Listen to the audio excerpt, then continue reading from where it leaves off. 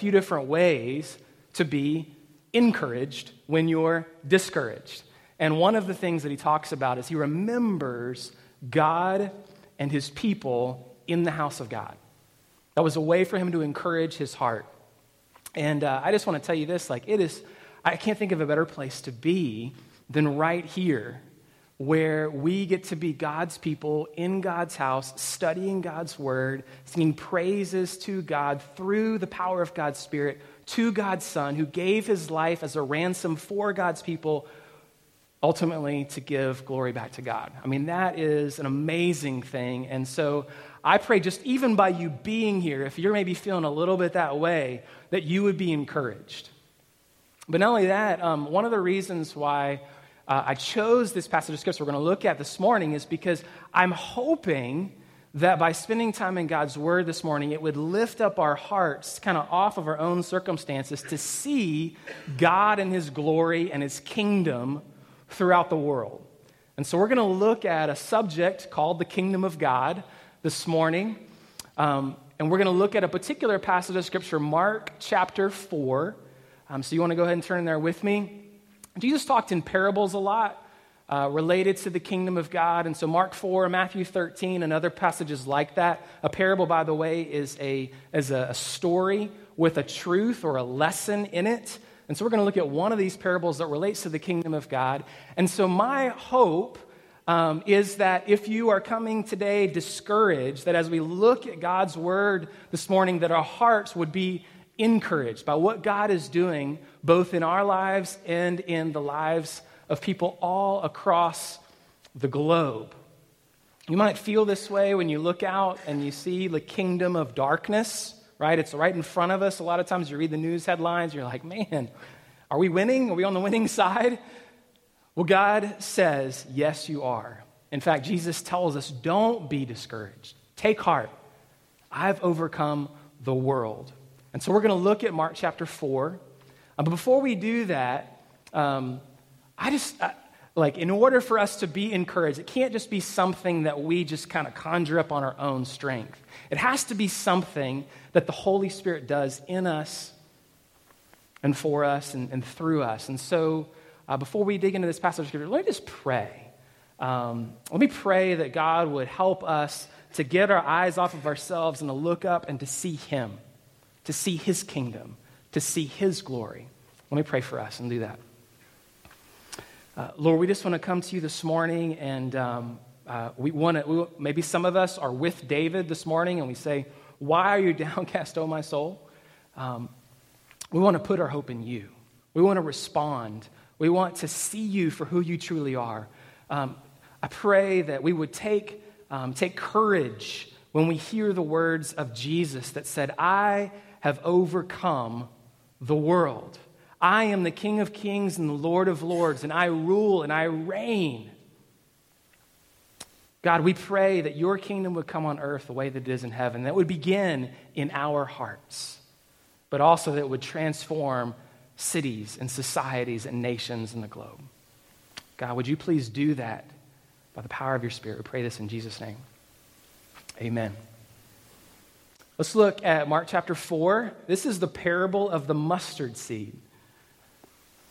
3 verses, 3 very simple verses, but I hope that God captures our hearts as we begin to dig into it. This is what Jesus says. With what can we compare the kingdom of God? Or what parable shall we use for it? It is like a grain of mustard seed, which when sown on the ground is the smallest of all the seeds on earth.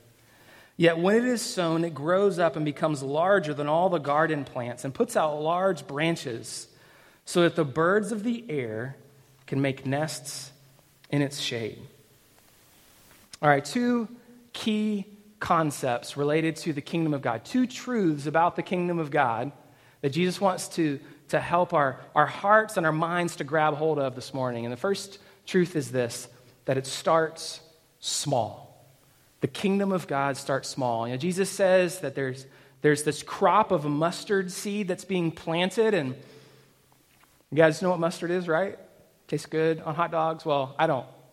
I don't like it on my hot dog, but some of you guys do. But in addition, back in that time, it was particularly used, a valuable commodity. It was used, it has a lot of oil properties to it, and so it was used for medicine. And it became a pretty big crop in that part of the world. But Jesus, at the same time, says that it is what? It's the smallest of all the seeds on the earth.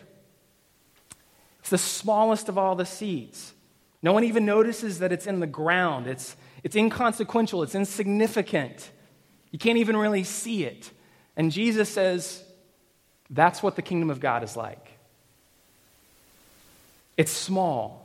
It seems inconsequential. Have you ever thought about the way that God builds his kingdom? He starts really small. Small like a baby in a stable with some dirty animals in a town called Bethlehem. This is a dot on a tiny blip of a screen of the Roman Empire. It is so small. And then Jesus, he's a refugee. I don't know if you guys thought about this, but he has to leave and go to Egypt. That's the way you would start the kingdom? And then he comes back, and he doesn't come back to Jerusalem. He comes back to Nazareth. He's asked questions. Can anything good come from Nazareth? It was uncultured. It was uneducated. It was just nothing. Can anything good come from Nazareth? Isn't Jesus like the son of a carpenter? He's Joseph's son. It starts small. Not only that, think about the disciples. I mean, these guys, they were fishermen, they were tax collectors, they were zealots, and they were all kind of captured from the Sea of Galilee. That's where Jesus chose to grab his people, from this rural area that was very uneducated. They didn't go to Jerusalem where all the education was. He went to a small place, and these guys were inadequate. They were inconsequential. They were unqualified. They were fearful. They were faithless. They were weak. That was the kingdom that was planted. And you can imagine the disciples. They're looking around. They see the Roman Empire, and they're like, Jesus, we're really, really small. And I know that you're doing some miracles here, but every time it seems like there's starting to be a larger following, then you say these hard words that sends people away. This doesn't make any sense. And Jesus tells the disciples, hey, that's my plan. It starts small.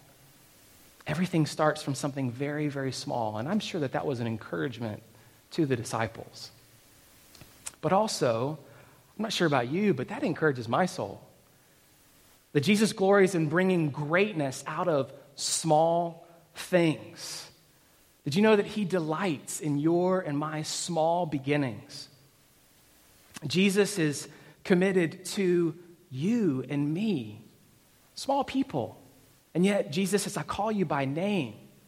I want for you to experience my kingdom work in your life. And as you and I trust in the reign and the rule of Jesus in our lives, the kingdom of God advances. But it starts really small. I mean, think about the gospel seed that was planted in your heart and mind and how it started really small. We didn't just overnight become a mature Christian. It takes time. But here's the deal, Four Oaks, don't mistake smallness for insignificance. I absolutely love the stories of foster care and adoption that are being written here at Four Oaks. You know, another couple was just approved for foster care for 2 kids this past week. That their desire is to care for people who can't care for themselves, to start small in that way. Think about last weekend with the Walk for Life, and some of you guys were there. Pregnancy Center announced that they rescued 250 babies over the past year through their services that we volunteer at and financially give to. Think about one woman who quit her part-time job recently so that she could serve as a guardian ad litem to be able to care for children in the foster care system. Folks, this is the kingdom of God having small and humble beginnings, but it is not inconsequential. It is not insignificant.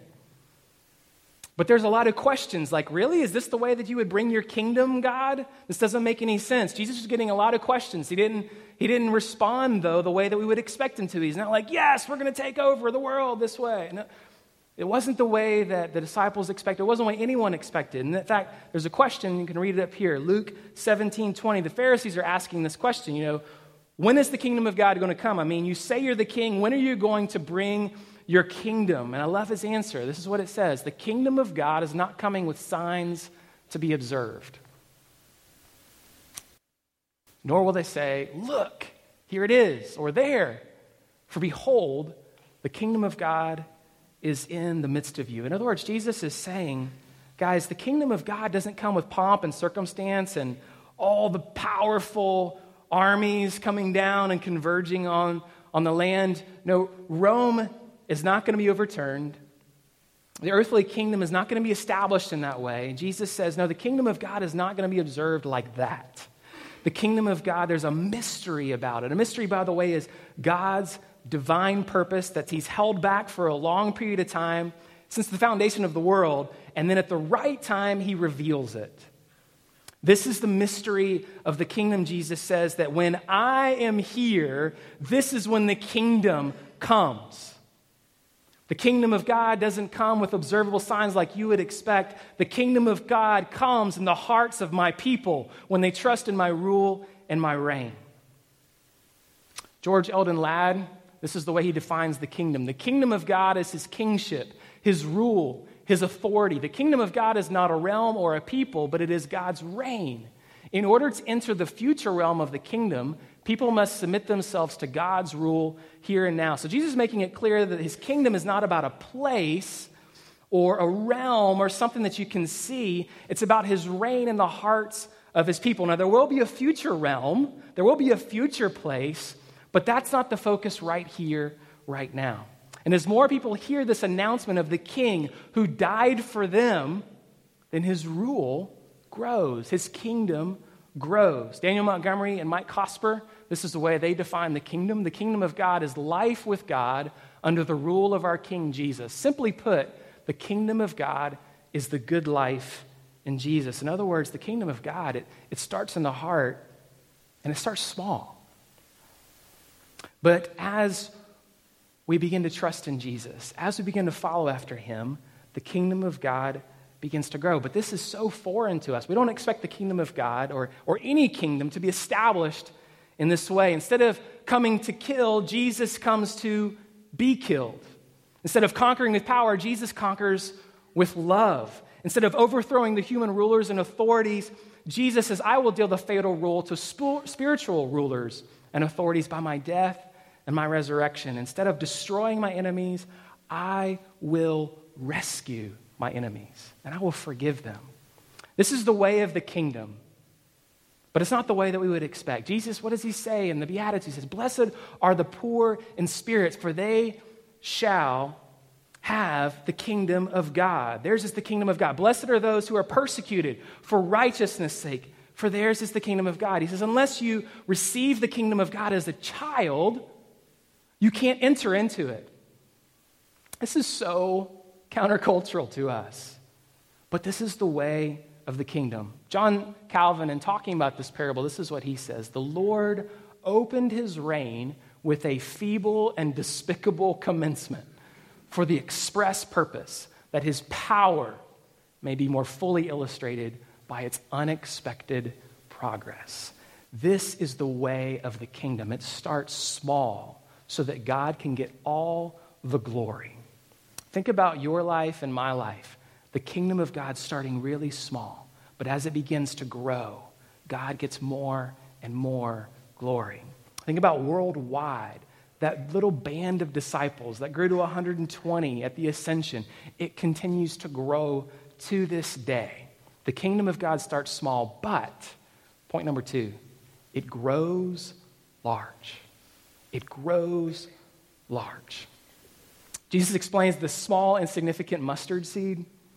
It grows larger, as it says, than all of the garden plants. It puts out large branches. It became a bush, but it's really bigger than a bush. Most of the time it was 7 to 9 feet, but there are accounts of this mustard seed growing into a bush that was more like a tree, up to 10 to 15 feet, so much so that a rider and his horse could go under the branches of this mustard bush. In fact, in Matthew 13, Jesus, in the same parable, he calls it a tree. What's the point here? No one expects that this little tiny seed is going to grow into this massive bush, this massive tree. And in the same way, Jesus says, this is how my kingdom is going to be. It's going to start small, but it is going to grow really large. And folks, we know that this is true. As people are boldly proclaiming the gospel of the kingdom and live under his rule and his reign, his kingdom spreads. In Acts 1, Jesus is talking to his disciples. He's about to leave, and his disciples are like, are you going to restore your kingdom now? Is this when it's going to happen? And Jesus says, don't worry about that. Just be my witnesses and show good works as you speak good words about the king. Good words and good works. And that's the way of the kingdom ever since then. It grows that way. We speak about the king who gave his life as a ransom for his people, who died for his people so their people could be rescued and redeemed and restored. And then you show good works, just like Jesus did. You care for the poor. You restore the brokenhearted. You come alongside of the orphans and the widows. That is the way of the kingdom. And the kingdom of God grows. Acts 14:22, about halfway through the book of Acts, this is what Paul does. He's been speaking good words about Jesus and doing good works, but it's not the way of the kingdom that you would expect, because what does it say? It says, Paul strengthened the souls of the disciples. It's the heart work, the heart of the kingdom. That's where it is. Encouraging them to continue in their faith and saying that through many tribulations we must enter the kingdom of God. There is a warfare that's going on. The kingdom of darkness doesn't like it. Satan seeks to steal, kill, and destroy, to take away our joy, to take away our satisfaction, to take away our peace in Jesus. But Jesus says, take heart, I have overcome the world. Trust in me, and as you do, my kingdom will spread. In AD 100, a little bit later, about 1 out of every 400 people were believers. That's pretty small, insignificant. But I want you to watch a video with me that shows the spread of Christianity, that shows the spread of the kingdom of God. So let's watch this, and we're going to pause it a couple of times just to give you a little, we're going to explore a little bit of history this morning. So here's the spread of Christianity. The Roman Empire, it is growing, but then it begins to get smaller. And as it gets smaller, the kingdom of God, Christianity, grows larger. I want you to pause right there. All right. So right here, we have good works and good words that are being spoken, and Christianity is growing. People are providing orphan care. People are taking in kids who are abandoned. There's hospitals that are being started. There's hospice care. There's serving of the poor. There's literacy and education. There's all this cultural work that's happening as good works are being done. People are being valued. All gender, not just men, but women as well, are being cared for and seen as being valued and highly lifted up. All races, all socioeconomic statuses, all these things are being pushed as people are trusting in the kingdom of God. But as you guys can see there, if you guys know your geography, there's an island off the coast of England, and around 400 AD, Ireland has not yet been reached with the gospel. And anybody Irish? No? All right, well, good. Because I was just about to make fun of you. No. So Ireland, actually, I don't know if you know this, but Ireland was a bunch of cannibals. In fact, they were slave traders. They would cross the waters to England with these slave boats. They would be drinking out of skulls, and they would come steal children out of homes, young boys and young girls. They would take them out, and they would take them back across the waters to Ireland and enslave them. Awful, awful stuff. Kingdom of darkness sort of stuff. And one boy, one young man, he grew up in a Christian home in England, so the gospel had spread there. Patricius was his name. He was snatched up on one of these ships and brought over. He was abducted to Ireland. And while he is there, he definitely grew in his faith. He cried out to God over and over again and asked that God would help him, that God would strengthen him. And during this time, at the same time, he is just experiencing persecution. He's experiencing awful things. Well, Patricius, one day he receives a dream from God, he felt. A dream of a ship that was on the coast. And he sensed that God was saying, go to the ship. Now, he knew this ship is over 200 miles away if he gets there. He knew that if he left and he got captured, he'd be killed. But he really sensed this is where God was calling him. And so he walks over 200 miles. He wasn't caught. He gets on a ship that was right there just as he dreamed it. Took that ship over to France. He began to study God's word more and kind of like a seminary. It was called a monastery. Studied God's word more. And for a season there, he did that. And then he went back home to England. And while he is at home in England with his family, reunited with them, he receives another dream. And this time the dream or a vision is of letters coming to him. And one particular letter was a letter from Ireland. And he opens this letter up and it says, come, we need your help. Now, Patricius is just overwhelmed by this. There's what in the world? I was enslaved by these people. There's no way I'm going back. But as he began to pray, he really sensed that God was calling him to take a risk, to be bold, to trust that God's kingdom would expand into this area like it had never been before. And so he begins to talk to his family and he says, hey, I know the culture, I know the language, and I'm really sensing that this is what God is calling me to do. And of course, his family said, no way. But he said, this is what I'm supposed to do. And so he crosses the waters to Ireland. And there, for the first time, they begin to see something different in this now man. And he begins to talk to them. And the first thing he notices is he slept all night. These guys never slept. They were so overwhelmed with just difficulties in life and all the guilt that they experienced over and over again from all of their sin. They were just overwhelmed by that. And they noticed this guy slept. He slept really well. And not only that, but this guy was all about this guy named Jesus. In fact, he would say, Christ beside me, Christ before me, Christ behind me, Christ within me, Christ beneath me, Christ above me. He was saying, you must trust in the King of Kings and Lord of Lords. He has come to restore you, to bring healing in these broken places. And so one by one, the kingdom of God began to plant and grow. Fast forward. This guy, Patricius, planted 700 churches, trained 2,000 pastors, baptized over 100,000 Irish. And the culture was changing just rapidly. They stopped human sacrifice. They stopped slave trade. They stopped cannibalism. And then in these monasteries that he developed, which was really just a training place, there were some guys that were known as peregrinis, and they were traveling monks who evangelized. And so they would cross over the water from Ireland and go back to this area that had now been taken over by the Byzantine Empire and then the Goths to be re-evangelized. And so Christianity began to expand out of Ireland, out of this dark place into these new places. But it wasn't just about good words about the king. It was also good works that began to teach people how to read for the first time, began to clear forests out and to have development. They began to build businesses. All of these things were done in the name of Jesus. And if you guys look back at this parable, it talks about how the birds of the air can make nests in the shade of this mustard tree.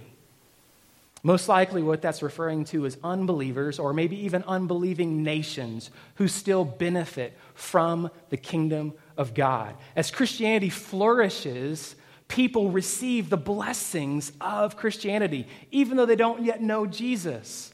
And we know this to be true. Look at the U.S. Look at the establishment of the wonderful ideals of Christianity here, that we receive blessing from it by being here. Guys, this is what's going on. Now, you might think of Patricius by a different name. His name is Saint Patrick. So, St. Patrick's Day, don't just think about green beer and green rivers. Think about the kingdom of God advancing to a very dark place because of this man. Amazing stuff. All right, we're going to keep watching here. Christianity spreads to the east. You guys can see that. It doesn't spread primarily through missionaries or apostles. It actually spread primarily through businessmen who were on the Silk Road to China, and it also spread south to India as they took boats. And then you kind of see Christianity sometimes spread, and then it sometimes draws back as kingdoms kind of take over. One particular kingdom is the Mongol kingdom, which you're going to see pop up on the eastern side right about 1200-ish. Keep going. Yeah, there you go. Okay, so Bob, you can pause there for a second. So the Mongols were led by, of course, Genghis Khan. They began to take over the world, really, larger empire even than the Roman kingdom. And these Mongols, as they took over, they began to hear about Christianity, so much so that Genghis Khan's grandson, Kublai Khan, he asked that the Christian church would send 100 people to be able to train his court about Christianity. But unfortunately, the church did not send 100 people. They only sent 2, and because of weather, they never made it. And so instead of being able to see the kingdom of God spread in that area, you'll actually see, go ahead and fast forward, you'll see that the Mongols did not trust in Jesus. They did not trust in him. Instead, they committed to Tibetan Buddhism, and for 700 years, that whole area laid in darkness. And as you can see here, Christianity is spreading. Now it's going to start spreading to the west, but there's still an area of darkness to the east. And then communism takes over in the 1900s. You can pause right about there. That's fine, yeah. So right now, in Mongolia, which is just south of Russia and just north of China, to the east there are 0 believers in 1990. 0. But communism, in 1990, it leaves. You can go ahead and push start the rest of the way. So communism diminishes in certain parts of the world, including Mongolia. That's still there in China up there.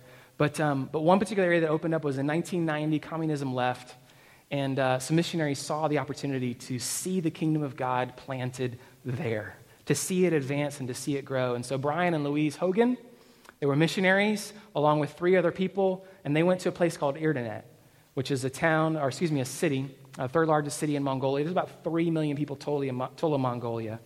And they were part of this team, and they wanted to take the gospel to this place. And so they began to talk about good words about Jesus, and then they began to show good works. And their first converts were teenage girls, 14 of them. They were all baptized, and they were excited about that, and so were the teenage girls. When a teenage girl gets excited, what do? They talk. So these teenage girls began to tell their friends about Jesus, so much so that the church grew to about 100 people, almost all teenage girls, and a few teenage guys. Because they were excited about that. They were excited about Jesus, but they were excited about the girls. But this team was kind of like, we're really excited about the growth of the kingdom of God here, but we'd like a few leaders. Not to diminish the role of teenage girls. You guys are awesome. I have a teenage girl myself. But they were desiring for heads of households to come to know Jesus Christ. And so they prayed. They prayed, and they prayed. And then they said in the middle of the night, all of a sudden it was like the darkness just, boom, it just left. They felt it. They didn't even know how to explain it. It just was like it was gone. And they really sensed that at that point, it was time to see the kingdom of God advance. And so they shared good words about Jesus, and they began to show more good works. And one by one, heads of households began to trust in Jesus for 2 reasons. One is because they began to use the Mongol word for God. They had brought some other kind of made-up word almost. When people translated the Bible, they used a different sort of word for God that wasn't in reality what the Mongols thought of God at all. And so they said, we want to tell you the true God. We want to explain to you who this true God is, and they used the Mongolian word for God. And they began to explain to them, and they began to see like, oh, this is the true God. And this God is our God. He's the God of Mongolians. And so that was one significant thing. The other thing is that God began to do miracles there. There was a man who was blind who could see. There was a man who was lame who could walk. And so as good works were demonstrated by their good words, people began to trust in Jesus. Fast forward, this team of 5 missionaries, 3.5 years later, gave all of the leadership over to the locals. It had become that strong in that amount of time. And now, 27 years later, that little tiny group of 14 girls grew now to a church of over 100,000 Mongolians in the past 25 years, gathering in some 600 churches. Not only that, but 1 out of every 220 Mongolians are sent to another part of the world as a missionary. That's the highest ratio of any church. Amazing. The kingdom of darkness could not prevail against the kingdom of light. And the king, in King Jesus, as he's honored and obeyed and trusted in, it advances. It's amazing stuff. Here's the cool thing about the kingdom of God, and I want to encourage you with this because sometimes we can get discouraged, like, oh, is Satan winning? Satan is not winning at all. Go ahead and show the next slide here real quick. Over the past 100 years, the practicing Christians has grown from percent of about 2.5% of the world is Christian now to about 12%. The kingdom of God, though, this is really important. The kingdom of God, as it grows large, it's not just a Western Christianity. It is a global Christianity. Go ahead and turn on the next slide. Back in the early 1900s, you can see that most of the percent of Christians were found in Americas and in Europe. But now, in fact, in the mid-2000s, it moved so that instead of being a greater proportion of Christians are now in other parts of the world than in the West. And now there are more missionaries that are sent from other parts of the world than from the West. It is becoming a global religion. It's an amazing thing that the kingdom of God that starts small grows large. In China, there were 1 million Christians in 1949. In 2010, 55 million. It grows by over 10% every single year. In Nepal, 0 Christians. The Van Stratams, our friends, Brian and Lois, who were in Nepal, 0 Christians in 1950, 29 in 1960, and now over 500,000 Christians. There still are places in the Himalayas where they are, that this complete darkness. There's no believers there. But in other parts of Nepal, it is growing rapidly. In Africa, about 10 million Christians in 1900, 500 million Christians today. There's an evening in the Philippines next weekend, by the way. Kate Shell, she's one of our gospel partners. She's going to be sharing about the gospel moving in the Philippines. There's a small number of Christians in the Philippines, actually, but it's beginning to grow, and so she's going to be sharing with you how the kingdom of God started small, but it's beginning to grow large in the Philippines as well. I would encourage you to come to that. Just some more storytelling of what God is doing. It's an amazing thing. For Oaks, the church is the living manifestation that the kingdom is here. King Jesus reigns. God's kingdom is not only expanding one person at a time, but as groups of people trust in him, communities are changed, cities are changed, and even nations are changed for God's glory. But as I just said, there's still work to be done. Matthew 24:14. Let's go what Jesus says about the kingdom. He says, "And this gospel of the kingdom will be proclaimed throughout the whole world as a testimony to all nations, and then the end will come." That word nations, a better translation of that is people groups. There are about 12,000 people groups. There's over 500 people groups just in Nigeria, to give you an idea. So it's people with a distinct language, culture, history. And Jesus is saying, my design is that the kingdom of God will grow large so that people from every tongue, tribe, and nation will come to know me. And so there's still work to be done. There's not only people groups to be reached, but there's also people right here in Tallahassee that need to know Jesus Christ. Our work is not finished. And so let me give you 3 things. 3 things I want to charge us with this morning as it relates to the kingdom of God. And the first thing is this: pray. Pray in 2 different directions. First, pray with thanksgiving. Thank the Lord for God's grace, his marvelous work in the hearts of his people, including our heart. Thank the Lord that God has grown you from an infant in Christ, maybe to now maturing in Christ and continuing to grow into a mature adult. Thank the Lord for that. Thank the Lord for your victories over sin. Praise the Lord for how he's working, how he's moving, how he is reigning more and more in your life and in mine. Thank the Lord, too, for the way that even like God's grown our church right here at Four Oaks. We started with a group of 6 people in a living room. Now we have over 1,000 people. That is amazing. Let's thank the Lord for that. Thank the Lord for the way that he is moving throughout the globe. It is awesome. We are seeing the kingdom of God advance throughout the world. On the flip side, not only just pray with gratitude, but also pray with supplication. Pray that God's kingdom would come on earth the way it is in heaven. There are many, many places still of darkness that need to know Jesus. People who are right on our street that we can pray for. Pray even for our own lives, that we would be more conformed ever more into the image of God.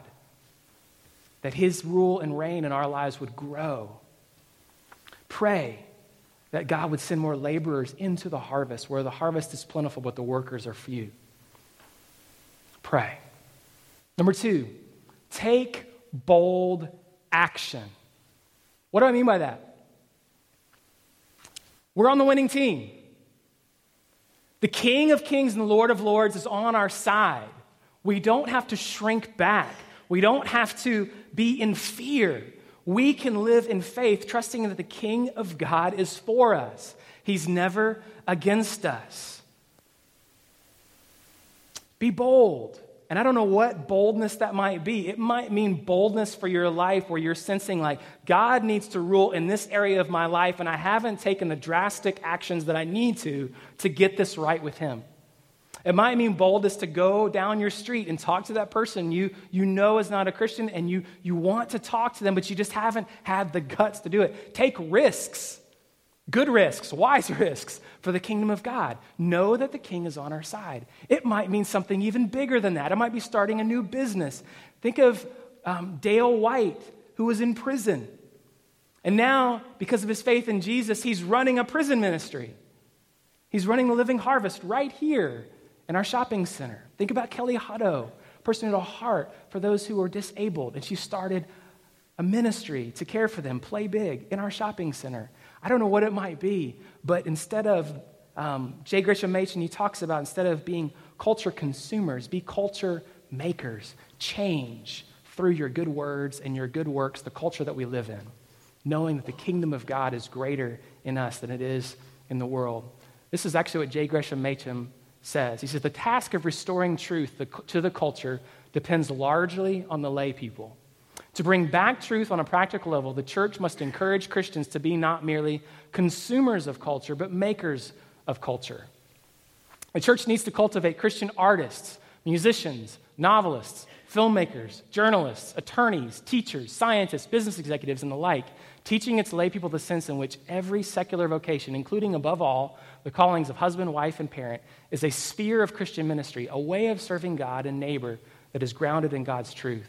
And he concludes with this: Christian lay people, meaning you guys, Christian people must be encouraged to be leaders in their fields rather than eager to please followers, working from the assumptions of their biblical worldview, not the vapid cliches of pop culture.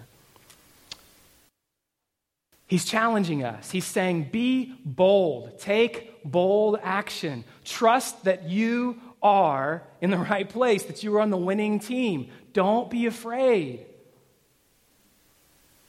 And so I don't know what that might mean for you, but for me, it means taking a step out and starting a Bible study in my neighborhood. So I've been convicted about, and I haven't taken the steps to do that. I don't know what it is for you, but do it. Take action. Take bold action. And last but not least, wait in hope. Wait with hope. Don't lose heart.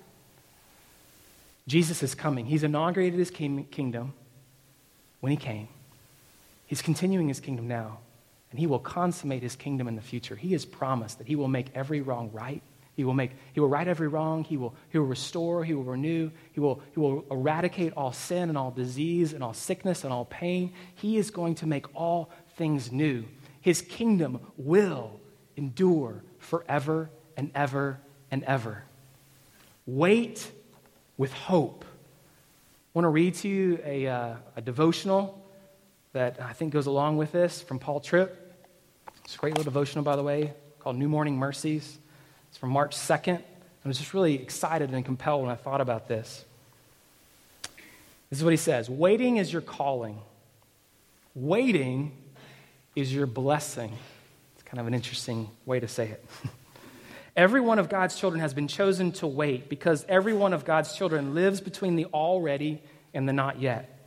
Already this world has been broken by sin, but not yet has it been made new again. Already Jesus has come, but not yet has he returned to take you home with him forever. Already your sins have been forgiven, but not yet have you been fully delivered from them. Already Jesus reigns, but not yet has his final kingdom come.